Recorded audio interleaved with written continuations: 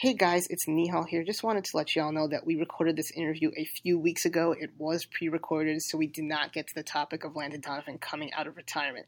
That being said, we get a rare look into the mind of Landon Donovan and what he thinks about many relevant topics surrounding U.S. soccer. So without further ado, enjoy.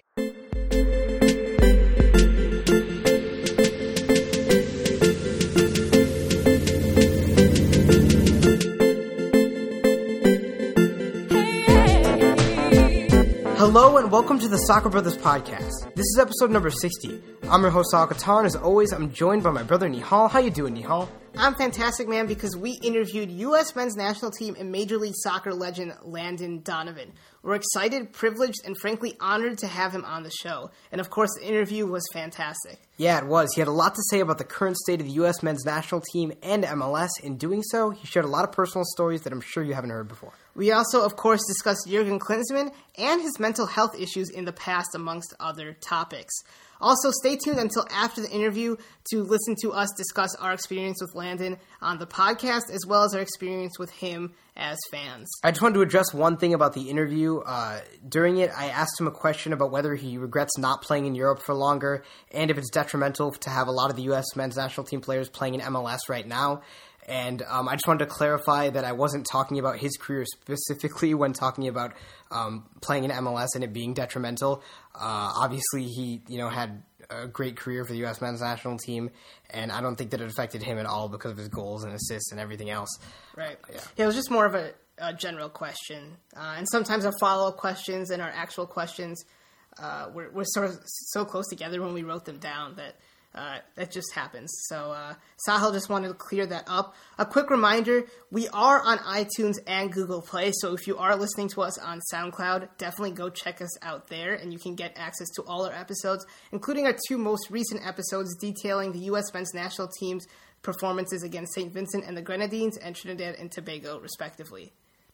Also, we want to talk about the amazing soccer-themed clothing brand named Ambitious Strike. They're based out of Arizona, and they've got great merchandise. If you want to check it out, then go to ambitiousstrike.com. If you want a 15% off discount on your entire purchase, enter the code BROTHERS at checkout. Yep, enter the code BROTHERS at checkout. That's ambitiousstrike.com, AMBITIOUSSTRYK.com. As always, the link is in the description. Without further ado, why don't we get into the interview? Enjoy. All right, we'd like to welcome our guest, Landon Donovan, onto the podcast. How are you doing, Landon? Hello, gentlemen. How are you? We're doing well. Doing wonderful, yeah. All right, well, why don't we get right into the questions then? Of course, at the moment, the 2016 Rio Olympics are occurring. You have said that the men missing the Olympics is a lost opportunity for the younger generation of players. What did you learn during the 2000 Olympics that benefited your career?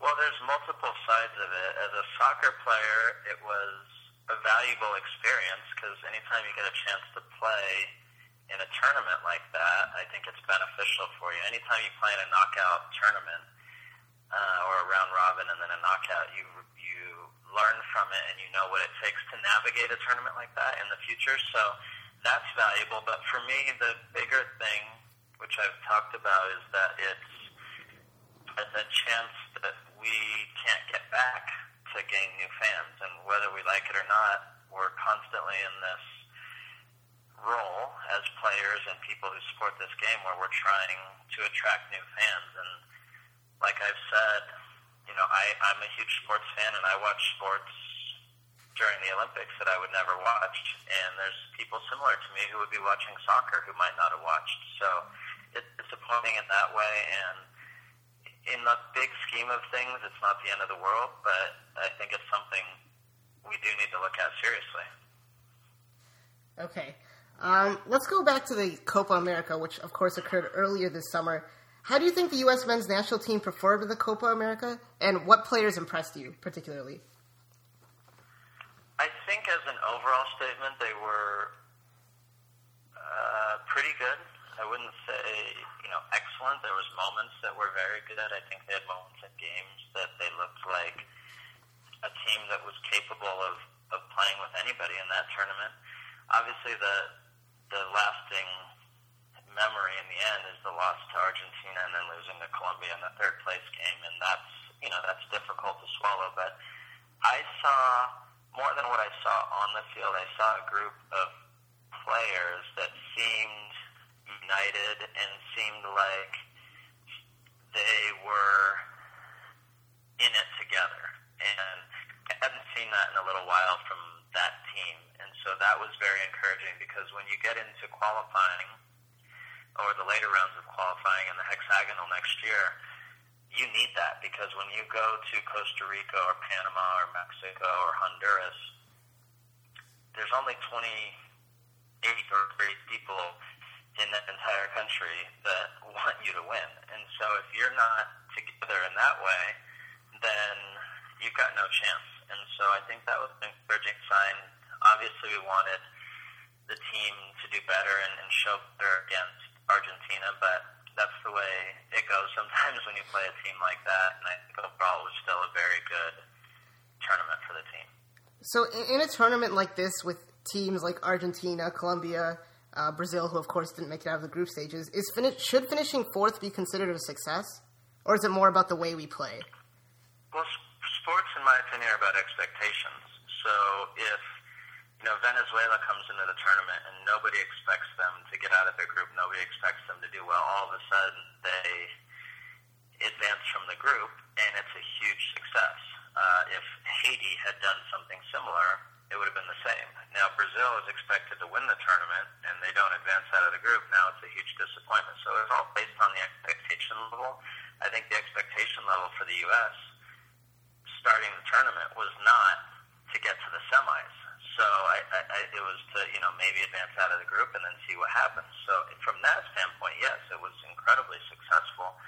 Now, when you look at it game by game, the Argentina game is what's disappointing. And not that they lost. A lot of teams lose to Argentina. It's how they lost. And that was the part that I think people were a little concerned with. But if you play Argentina on a day like that where they're playing well and you don't have a good game, that can happen. Yeah, I mean, you said we rised above the expectations, and I would agree with that, but does that alleviate the prior pressure that Klinsmann had before the tournament, and do you think the U.S. have found a solid identity going forward? I do. I think, we have short memories in sports, so after the loss to Mexico in the CONCACAF Champions Cup last year and the disappointing Gold Cup, everybody's thinking, well, this team's not good enough, and everyone's talking about Jurgen and his job security. But then when you have a good tournament like this, things change, and that's the way sports are. And so, and you have to give the team credit, and you have to give Jurgen credit for that. Their backs were against the wall, and they did well. So I think that at this time, I think the team has a pretty good sense of what the expectations are of what Jurgen wants. They know what they do well and what they don't do well. And when they do the things they do well, they're a very good team. And so I think they understand that clearly, and they stick to that, and I think they'll do well and they'll qualify. Okay, speaking of Jurgen Klinsmann, 2 years ago he said that he wanted to take the U.S. men's national team to the semifinal of the 2018 World Cup. Do you think we're any closer to that goal than we were 5 years ago?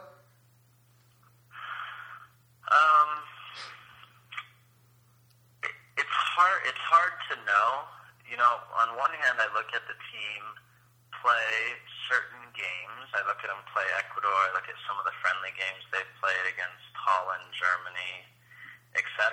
And you say, yeah, they can compete with anybody. That's absolutely the truth.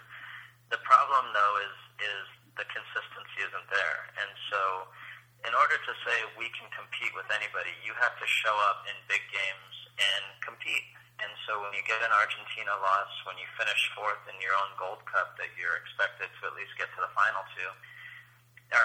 in, that's where you start to see concern, because in a World Cup, you need, to get to a semifinal, let me think out loud here, you need 5 solid performances in a row. And if you have a bad performance, like we have seen from time to time, your tournament's over. Whether that's in the first game or in the round of 16 or the quarterfinals, your tournament's over. So I think the consistency is what makes the great teams so great and makes them get to semifinals or finals consistently. Germany doesn't always play great in every tournament, every game. Italy, a lot of times you watch Italy play and you go, how the heck are they in the final of the tournament? And they made it. Somehow they made it. Portugal barely won a game to get to win the Euros. So very good teams find a way to do that, and they're consistent in that way, and they don't have big up and downs, and that's what the U.S. need to get to if they are going to get to a semifinal. Yeah, we saw Clint Dempsey have a really good Copa America, 3 assists and 3 goals. Do you think that Clint Dempsey will still be a major part of the national team going forward and in the 2018 World Cup? I think so. I just don't see, you guys watch. Do you guys see anybody else who can fill that role? Maybe not yet. Maybe down the line, someone like Bobby Wood. Or we've just seen Aaron Johansson come back from injury. If he can stay healthy. None of them are at the level at Clint Dempsey, though. Yeah, I think what Clint does is he's the one guy, when I watch the team still, he's the one guy that I say, if we need a special play or we need something to happen, he's the only guy it's coming from. Right. Now, once in a while, Michael, when he's in an attacking role, can pull off a special play. When Josie's fit and healthy, he can pull off a special play. Bobby Wood is more of just a pure finisher in the box, and he does a very good job of that. But Clint's the guy who can get the ball, beat a guy, and score a goal, or jump over someone in the box and score a goal out of nothing. So because of that, I say he has to be a part of the team, because you can't replace that. When you have a player like that, you need them on the field. Absolutely. So there's a lot of youngsters, a lot of exciting youngsters that American fans are excited about. Darlington Nagbe, who's I guess not that young, and Christian Pulisic are the two that everyone wanted to see in the Copa America.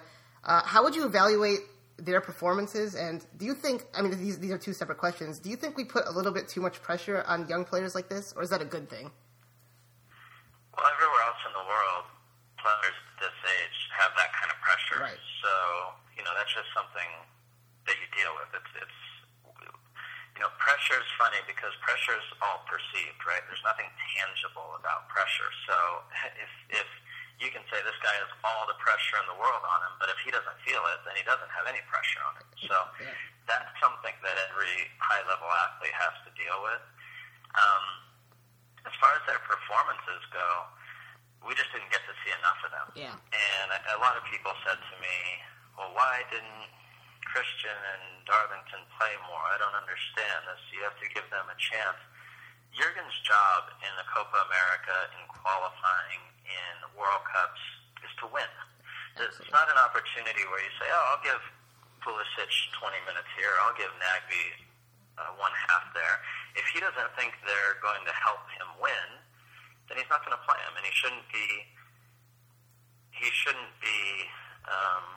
looked down on for that. Now, if you believe those guys were good enough to play and you're mad at Jurgen for that, that's one thing. But this shouldn't be a situation where you say, why didn't he give them a chance? This isn't a place where you give them a chance. You give them a chance in friendlies or in the January camp, things like that. But he felt that the other players on the roster were better fit to help him win, and you have to respect that.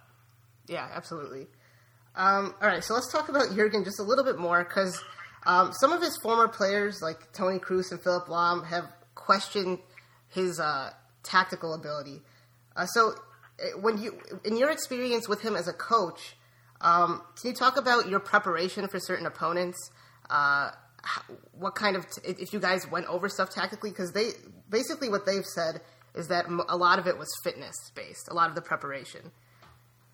Sorry, that was a jumbled question. Yeah, no, that is something that Jurgen is very big on fitness, and mainly because he was so fit as a player in his career, and I think it really helped him. What I learned with Jurgen, he was the first coach I played for that really didn't handle all of the tactical side himself. He outsourced it, for lack of a better word. He would use an assistant coach who would handle a lot of that stuff.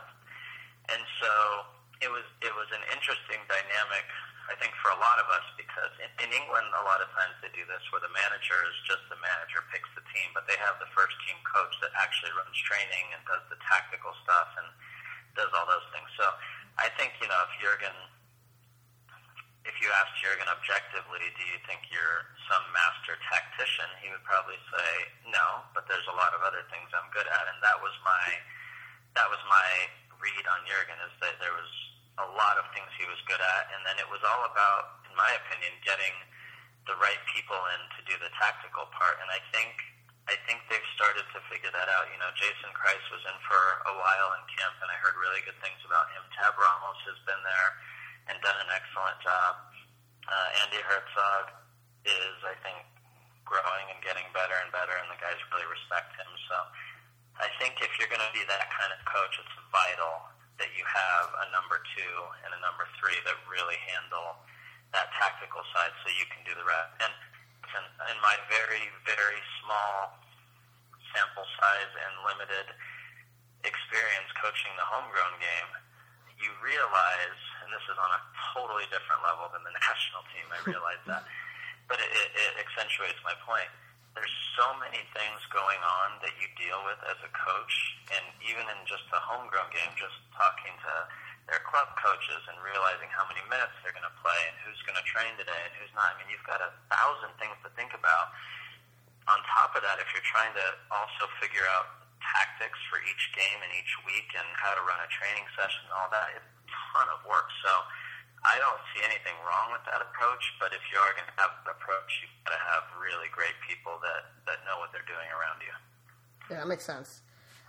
So as you just talked about, you coached the Chipotle homegrown game, and you've also said, you've been on the record saying that you want to get into coaching. So we were wondering, what is your ultimate goal in terms of coaching, if you have one? I don't have one. That's the problem. I keep getting asked the question, what do I want to do now? Right. And I don't know. When you play a sport, and I'm okay saying that, I think a lot of people have a problem saying they don't know things, but I really don't know. And when you play a sport for this long, it's all you focused on. I mean, it's all I ever thought about, cared about, worked for, focused on, and prepared for. So when you're done with that, and I think this is why a lot of athletes struggle after their careers to come to grips with it, is you have this big blank canvas, which is exciting, but you also have no skills in other places. So I don't have any coaching skills. I don't have any broadcasting skills. I don't have any office skills to work in an office. I don't have any labor skills to go work on a field somewhere or do construction. I mean, we don't have any of these skills. So we have some intangible skills with the hard work and being a good teammate and taking criticism and that kind of stuff. But you have to sort of figure out, one, what you're passionate about, which is what I'm doing, and then two, what you're going to be good at. I mean, I might love doing the coaching, and I might be horrible at it. And I'm okay with that. If that's the case, then I don't want to do it. I can maybe try to get better, and I'm sure I will be awful at first, but I'll try to get better if it's something I really love. But the short answer to all of that is I'm not quite sure. I don't have an ultimate goal. I think if I enjoy it, then I want to do it. And if I don't, then I won't. Okay, so getting back to your playing career, do you regret not playing in Europe for longer? Do you think it's detrimental to the U.S. national team to have the majority of the players playing in MLS? First of all, do I regret it? I don't regret not playing there longer. What I regret is that I didn't stay longer in the beginning at Leverkusen. And I wish I had somebody, maybe a mentor or somebody that would have helped me and allowed me to realize that it wasn't going to be easy. Because I had no knowledge, I just assumed it would be easy. So when things went wrong, it was the first time in my life at that point that I hadn't been the star player, that I wasn't playing, that everyone wasn't telling me how great I was, and I didn't know how to react to it. And so I regret that because I wish I had at least stuck it out and tried to do a better job. Now the bigger question is, do you think it's detrimental to our national team? I played my entire career in Major League Soccer, and I think I had a pretty good national team career. So I don't think they're part and parcel. I don't think they're one is dependent upon the other. There's no question that playing in certain leagues in Europe, there's a higher competition level than there are in Major League Soccer. But if you're a good pro and a good player and you're demanding of yourself, you can still compete at that level. And I never went into a qualifier or a big friendly or a World Cup thinking, wow, these guys are so much better than me. I felt like I was as good as anybody on the field, save for, a couple special players. But I felt like I was as well prepared or as good as anybody on the field. And so if that's your mentality, then I think that's fine. And that's my personal opinion. Some people probably aren't able to keep themselves going if they're not at quite as high of a competition level, and maybe for other people it's different, but for me, I was always fine with it. So, on a day-to-day level, in terms of training, what are some of the differences you experience? Of course, you played at Bayer Leverkusen, Bayern Munich for a short period of time, and you were on loan at Everton twice. If any, what were the differences you experienced between all those clubs and LA Galaxy? Well, there's lots of differences. There's on-field differences and off-field differences. I think because of the history in Europe, there's a sense of tradition and respect that is inherent when you walk through the doors every day to go to training. I think initially in MLS, it's impossible to have that, right? Because there's no tradition and there's no history. Now what I see with the Galaxy, even in the last 2 years, when you walk into the stadium, you feel like, or you walk in the halls of the locker room, you feel like you're in a place that has some real history. And there's plaques on the wall, and there's championship trophies there, and you get that same sense. So that's a little sort of taste of that. Certainly when the fans are in the stadium, you understand that they've seen it 4, 5, 10, 15, 20, 50 years when you're in Europe, and we're obviously, again, it's impossible to have all of that in Major League Soccer because we're so young. And then the on-field stuff, it varies from league to league and from team to team. I mean, Leverkusen versus Bayern Munich even were very different. Right. And Everton was completely different. So I think, as a general statement, the level of competition for me in training was much harder in Europe. Part of that was because I knew that, unless I was having a really bad stretch of games, that I was going to play for the Galaxy. So my weeks were more geared towards getting myself prepared for the weekend as opposed to competing for my spot on Saturday. But when I played at Everton or at Leverkusen or Bayern Munich, it was very much every day of training was to compete for a spot on the weekend. So they were just different in that way. One wasn't better than the other, but that's how they differed for me personally. U.S. soccer is highly criticized by many European fans. So particularly in your loan spells at Everton, did you feel like you had a point to prove about U.S. soccer since you did so well over there? And do you think it changed some people's minds? I'd like to say no, I didn't feel like I had a point to prove, but I always did, and I think a lot of us feel that way. I think the problem is people they want to hold on to their superiority, and so instead of looking at the facts, I think a lot of people just like to say, well, MLS isn't good, or MLS isn't as good as the Premier League, or isn't as good as La Liga. We're not stupid, of course we know that, right? We're not pretending like they are. Right. However, to not give leagues or teams or players credit simply because you want to feel like you're superior is ignorant, and it just doesn't help anybody. So I always felt, every time I played a game at Everton, when I was at Bayern Munich, even when we played all-star games here, I always felt like I wanted the other team to come away with a little more respect, a little more knowledge about our league and our teams, and I wanted them to have an understanding that this is actually a real sport here and that we have real players. And, I remember there was one press conference, I don't remember the player, it was a player for England. We were playing a friendly against England, and we were both at the press conference. Myself, I think it was Bob Bradley and whoever their coach was, and their player. And someone asked them, asked the player, what do you know about the players from the U.S. team? Tell us tell us about soccer in the U.S., maybe some of the players, whatever. And his response was, well, we know the women's team has been great for years, and the men are getting better. And I thought to myself, how disrespectful is that? But not only that, the reason that was what his comment was because he didn't know any of us. He didn't know any players. He didn't know the teams. He didn't know a lot about soccer in America. So it's incumbent upon us then to make sure he knows, right? And so you can do that in individual games, but bigger pictures needs to get to a point where there's more respect in that way. And that was in 2007, so it was still relatively recently. I think it's getting better and better, but we still have a ways to go. And I absolutely agree with you. Sahil and I are big MLS fans, but there seems to be a huge faction of U.S. fans, U.S. soccer fans, who for some reason refuse to watch MLS. How do we, as MLS fans and MLS as an organization, reach those people?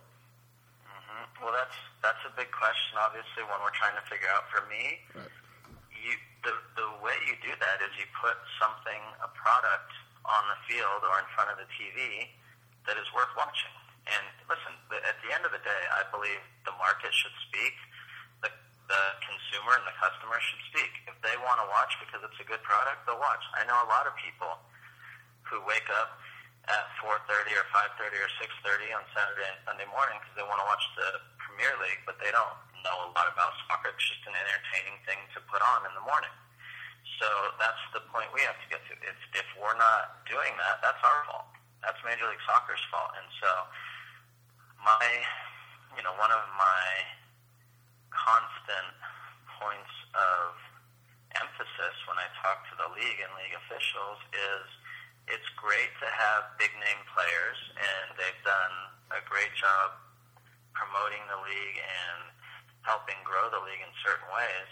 But in the end, we can't have 3 or 4 good players on a team because that doesn't make the product great. If there's 3 or 4 good players and there's 2 or 3 players who pass the ball out of bounds every time, the product's going to suffer. Right. So we need to get to the point where there's high-quality players all over the field. And in my opinion, the way you do that is twofold. It's bringing in players that are of a high quality, maybe not international superstars, but of high quality, even if people haven't heard of them, because it helps the league. And you develop young American players that people want to watch and that are good enough to compete at this level that will eventually be playing for the national team. And I think if you get those 2 parts right, then you can add big international superstars, which every great league does, at least from time to time, and then you get a product that's really entertaining that people want to watch. Yeah, absolutely. And in that same vein, do you think, this has gotten better over the last couple of years, but do you think MLS has done a good enough job incentivizing signing homegrown players? We've seen the likes of Jordan Morris and Kellen Acosta and a lot of other really good young players, Tommy Thompson. Do you think they've done a good enough job of promoting that? I think they're doing a good enough of signing players, promoting it, yes. What I think they're still lacking in is the development after they sign them. It's not, in my opinion, it's not good enough to sign an 18-year-old who is training with your first team, but that realistically has no chance of playing right now, and then not work on developing them. And so what we've seen a lot of, and I've seen it with the Galaxy when I was playing, is you have these kids who are talented. They either don't get a chance to play, or they don't get enough specialized attention to get better. And this is a little bit of a hot topic for me because I was with the homegrown team a few weeks ago, and right.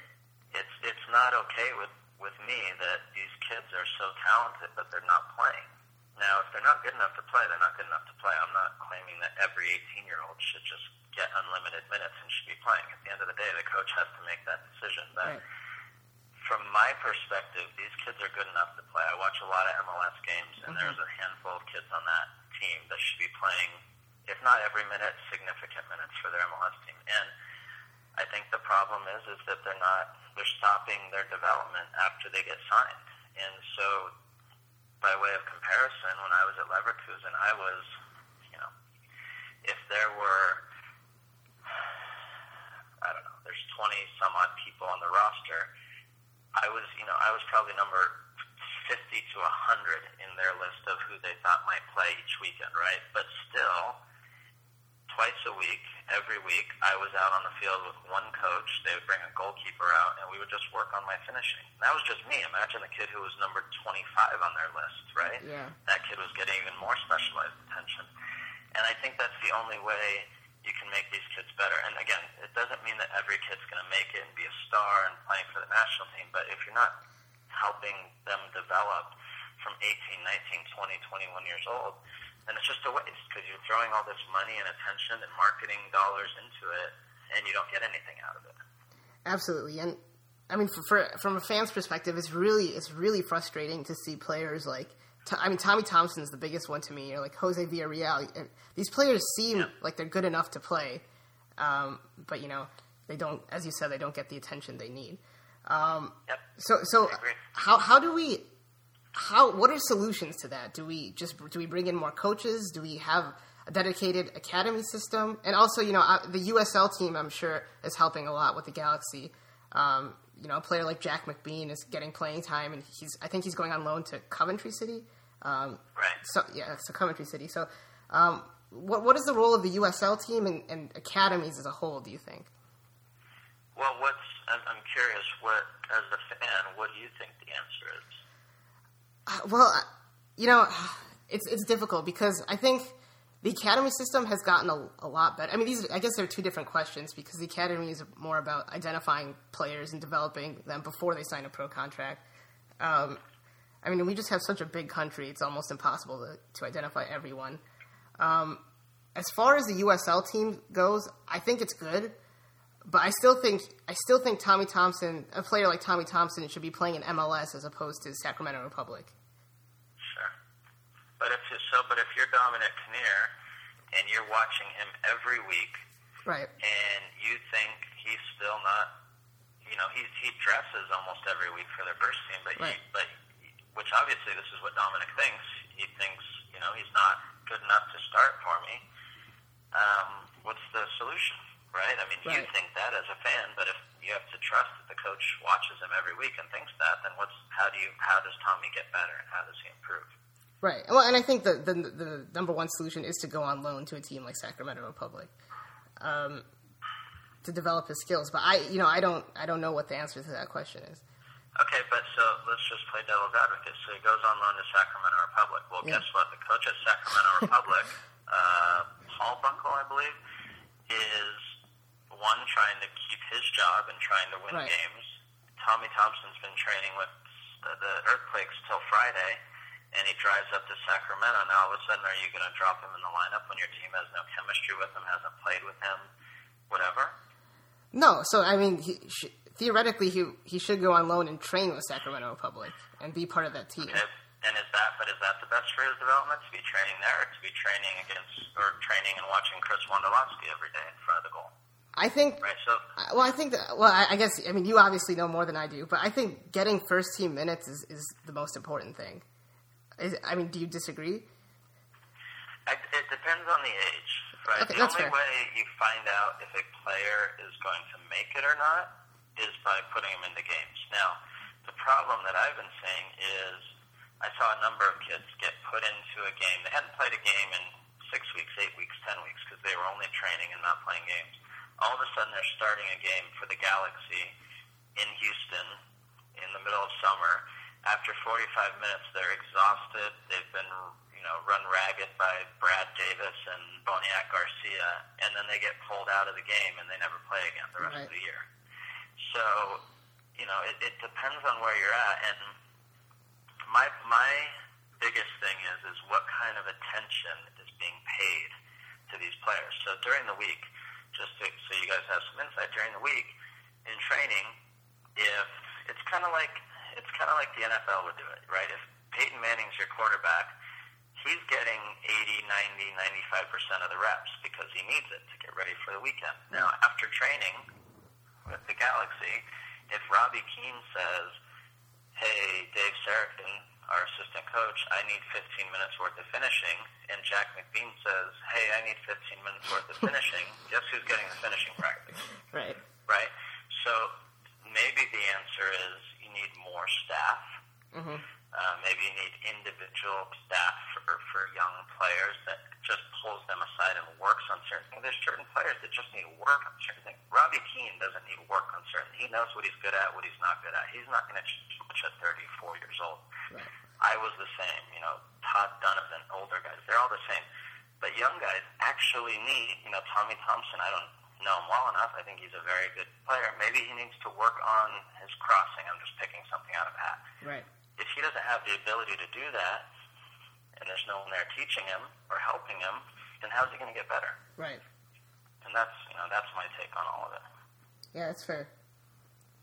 So do you think the newest MLS CBA was progressive enough, and do we need full-blown free agency to become a top league?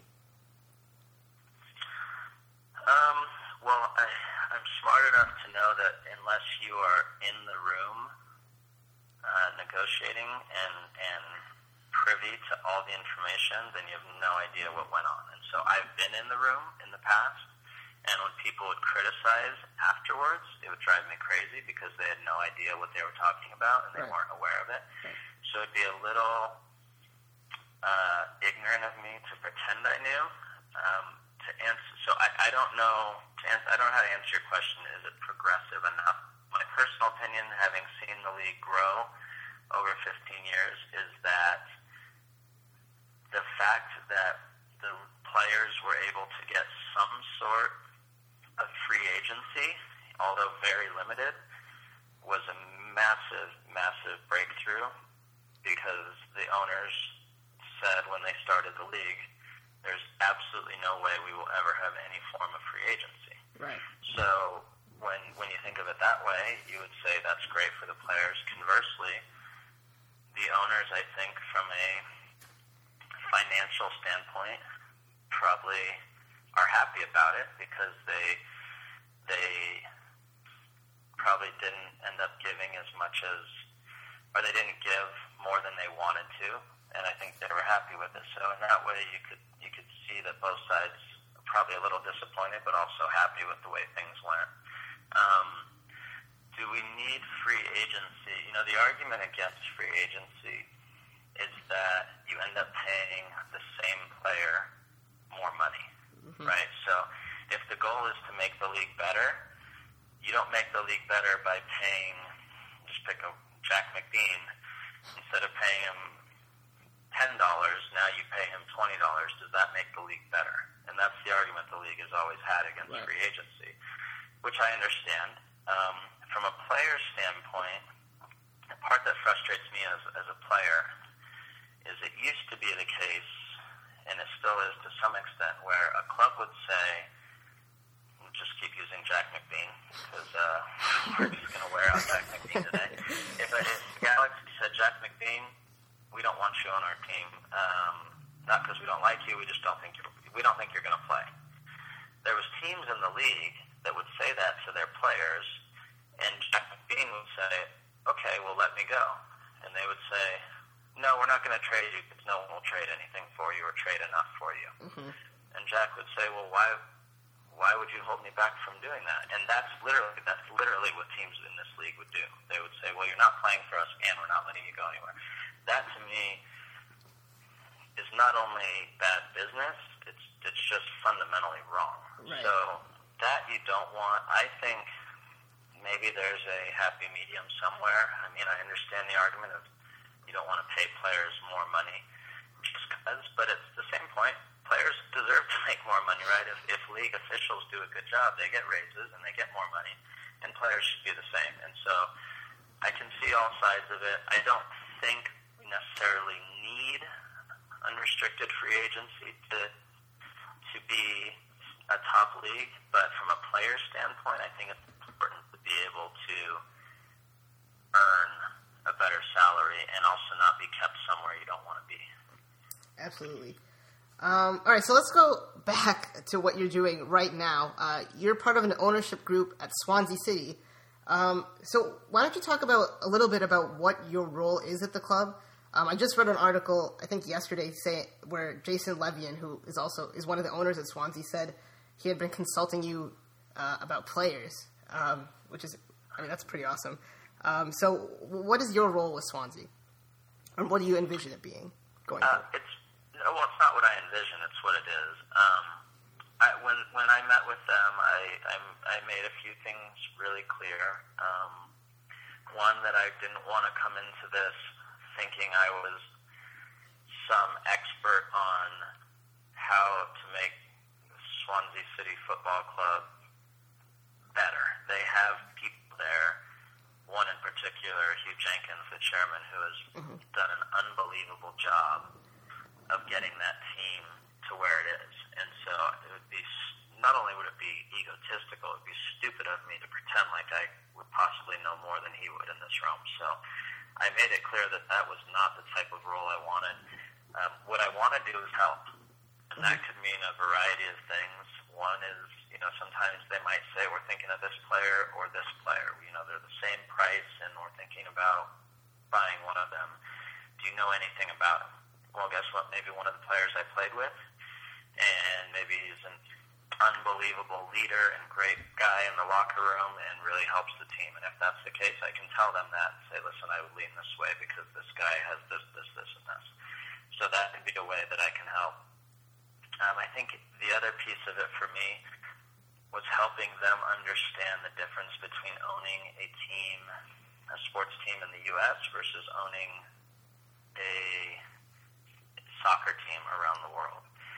And they are part owners of the Memphis Grizzlies, I believe, and Jason with DC United. With other sports in this country, it's the owners that own the team, but in Europe and in other parts of the soccer world, the fans own the team. And that's emotionally, in this case, it's partially financially with the Swansea Trust that owns about 20% of the team. And if you come in saying, well, we are the owners, we're making all these changes, and that's the way it's going to be done, you're going to find yourself in a lot of hot water. And you really have to just be a guardian for the team and help make it better. And that's what I believe, and I wanted to make sure that they agreed before I became part of this group, because you don't want to go in and ruin a great thing. You want to go in and help a great thing. And I think, unfortunately, too many American owners have gone in with the wrong mentality, and they've suffered for it. Yeah, that makes sense. All right, final couple of questions. This one definitely hits home for me. And you're someone who's been outspoken about mental illness and depression. What do you think the role of an athlete is in creating a constructive discourse in terms of mental illness?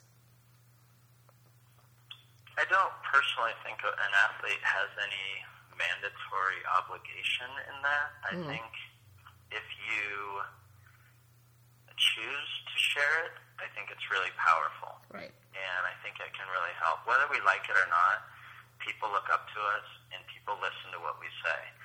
And so, this week is an interesting week to talk about people listening to what you say, because we hear one of our presidential candidates say some interesting things this week. Right. And it makes you really think about how important your words are. And I recently had a kid, and it makes me understand clearly that you have to be careful what you say, and you have to be smart about what you say. Now, that being said, when you're in a powerful position, that can be a negative thing, but you can also use that in a very positive way. So I've had, as I've spoken openly about my instances with depression and how it's affected my life, I've received lots and lots and lots of emails and letters and tweets and notes from people saying, thank you so much for talking about that. It's something I've dealt with forever, and I hadn't felt, comfortable talking about it openly, but now I can. And so that to me feels really good because it wasn't the intention of being open about it. I just wanted to sort of, I wanted to help end the stigma a little bit and just talk about it, but that's a ancillary benefit that's been really nice for me to see. So how do we, as a society, in terms of depression, I mean, obviously you don't have the answer to everything, but how do we as a society move forward in terms of destigmatizing mental illness and, treating things like depression as a real debilitating illness?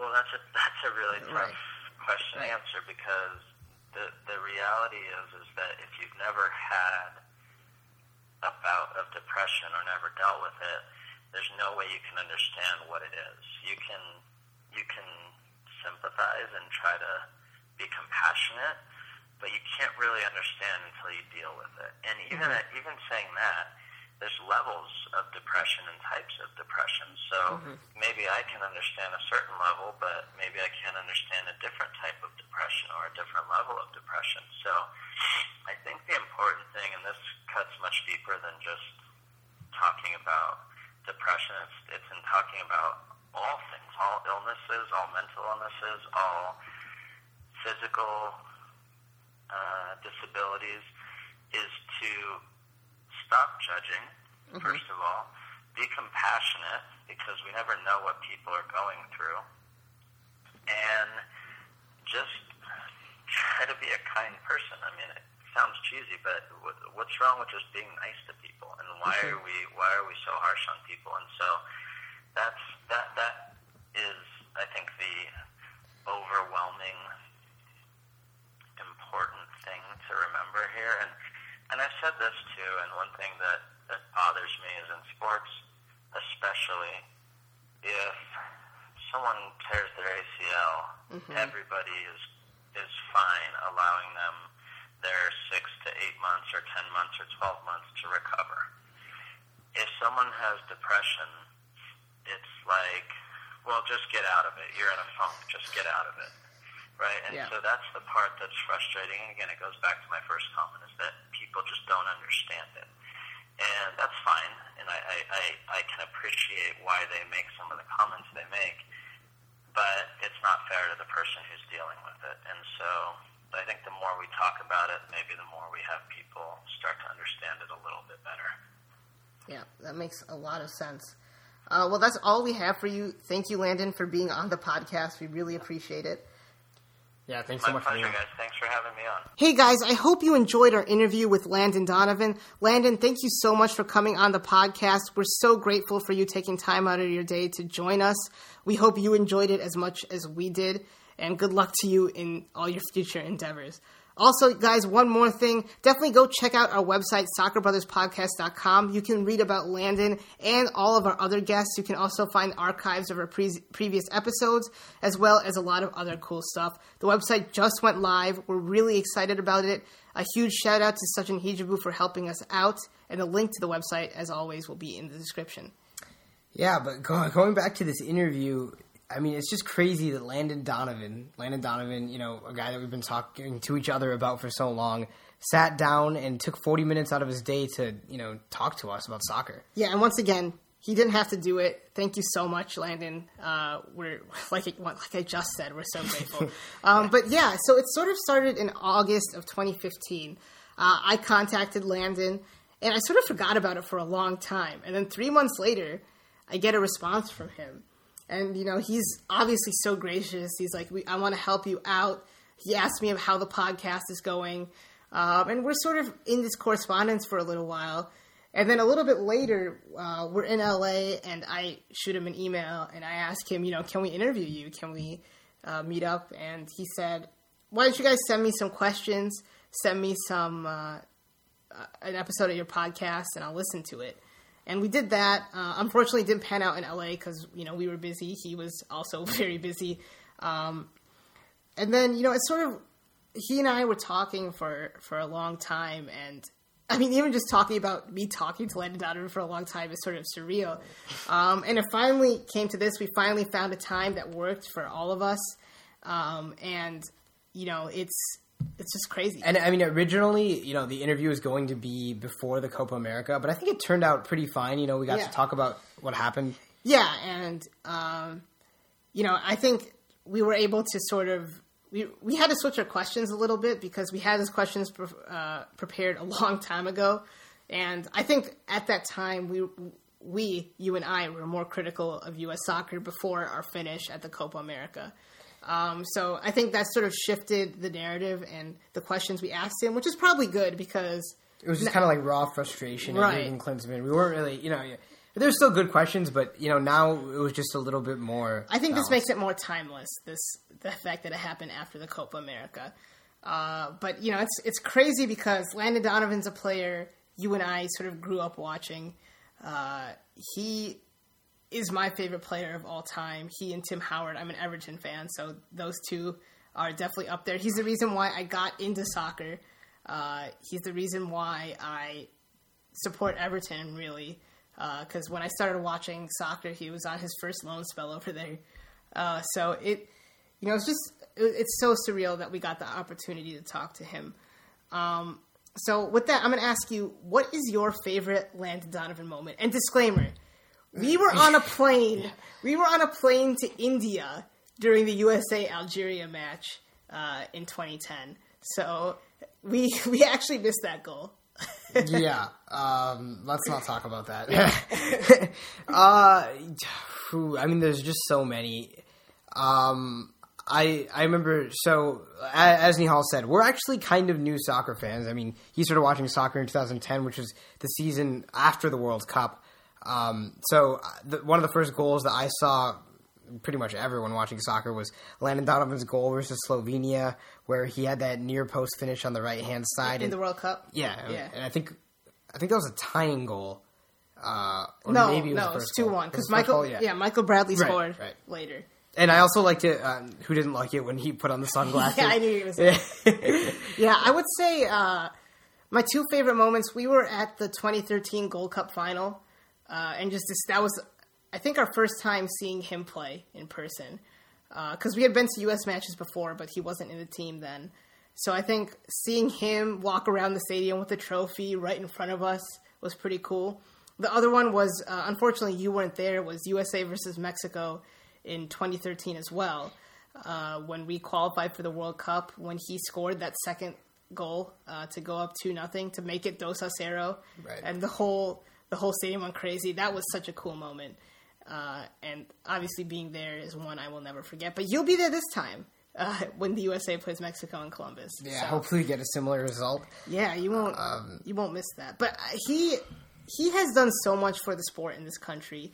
Major League Soccer and the U.S. men's team would not be where they are without him. And I think no matter how you feel about the end of his career or anything like that, I think that is an objective, true statement.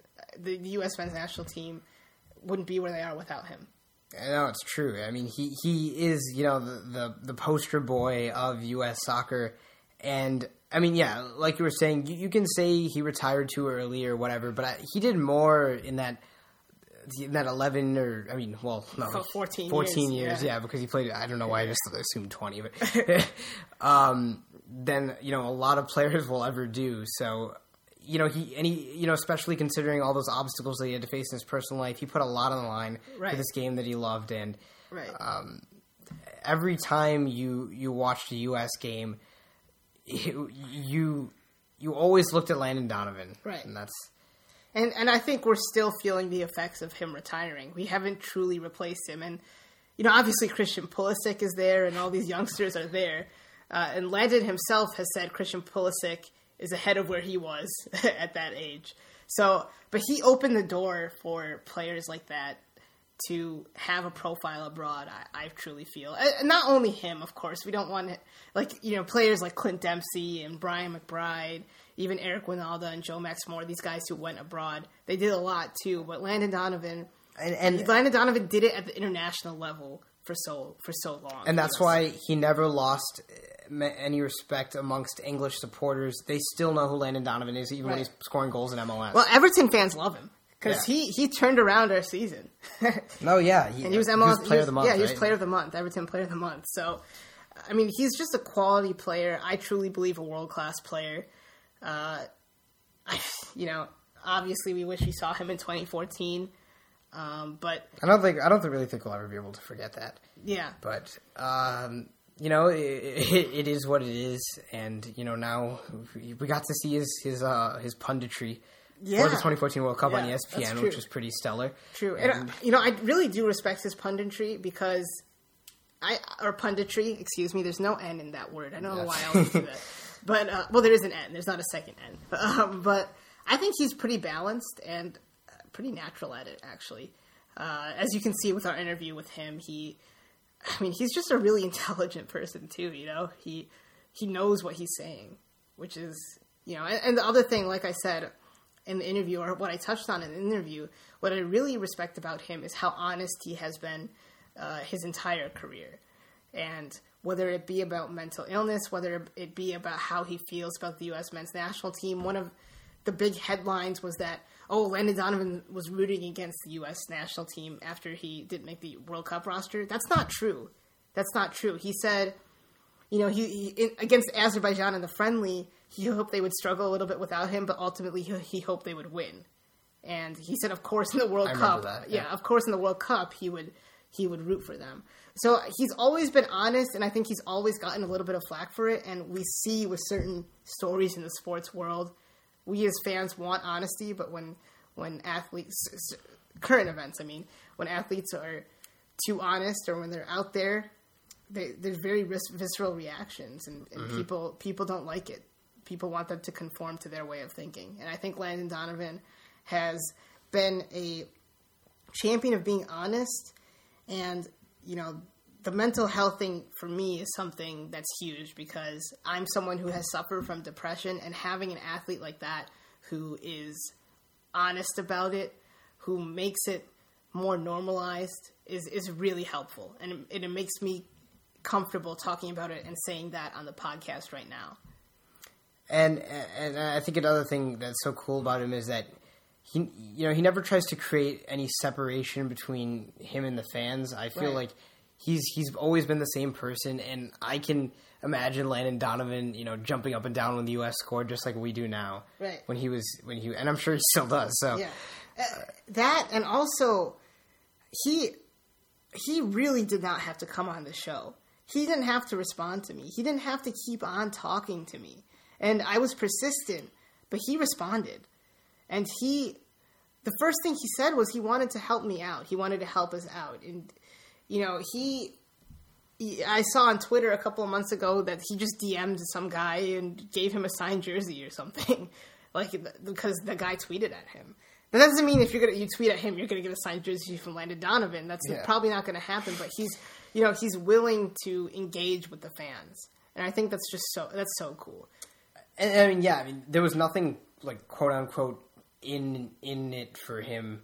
Right. From doing this. We didn't give him anything. Right, exactly. We're a very small podcast.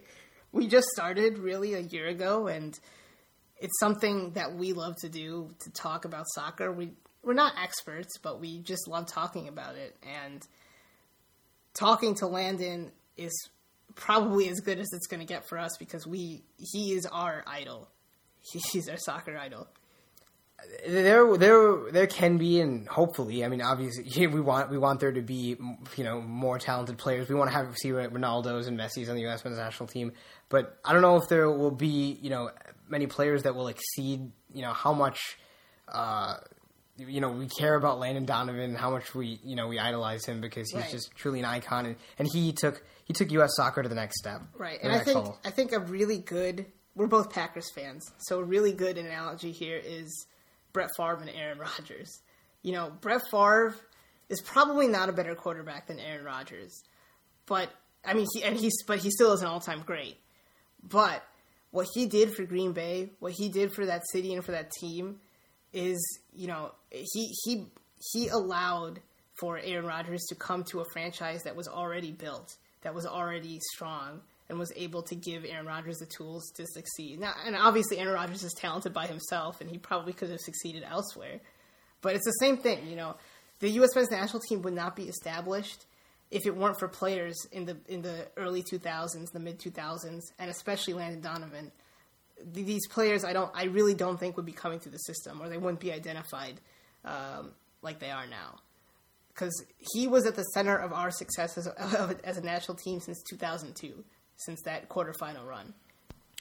And it's one of those things where even if you didn't, grow up watching him, you can still appreciate what he's done on paper because he leads MLS in goals and assists, and he leads the U.S. men's national team in goals and assists and starts, and even more stuff that you can check out on our website actually now. Yeah, I'm gonna put that on the guest page, but it's just crazy what he's done, even on a statistical level.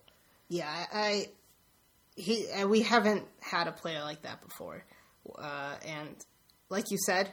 There probably will be more talented players, but they're never going to be Landon Donovan. They're never going to have that sentimental value that Landon Donovan has to the fans that grew up with him.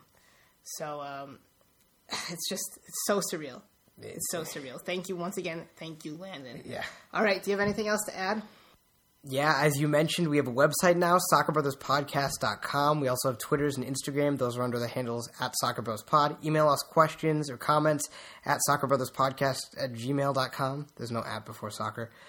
And, if you're on SoundCloud, like or follow us. If you're on iTunes, review or rate us.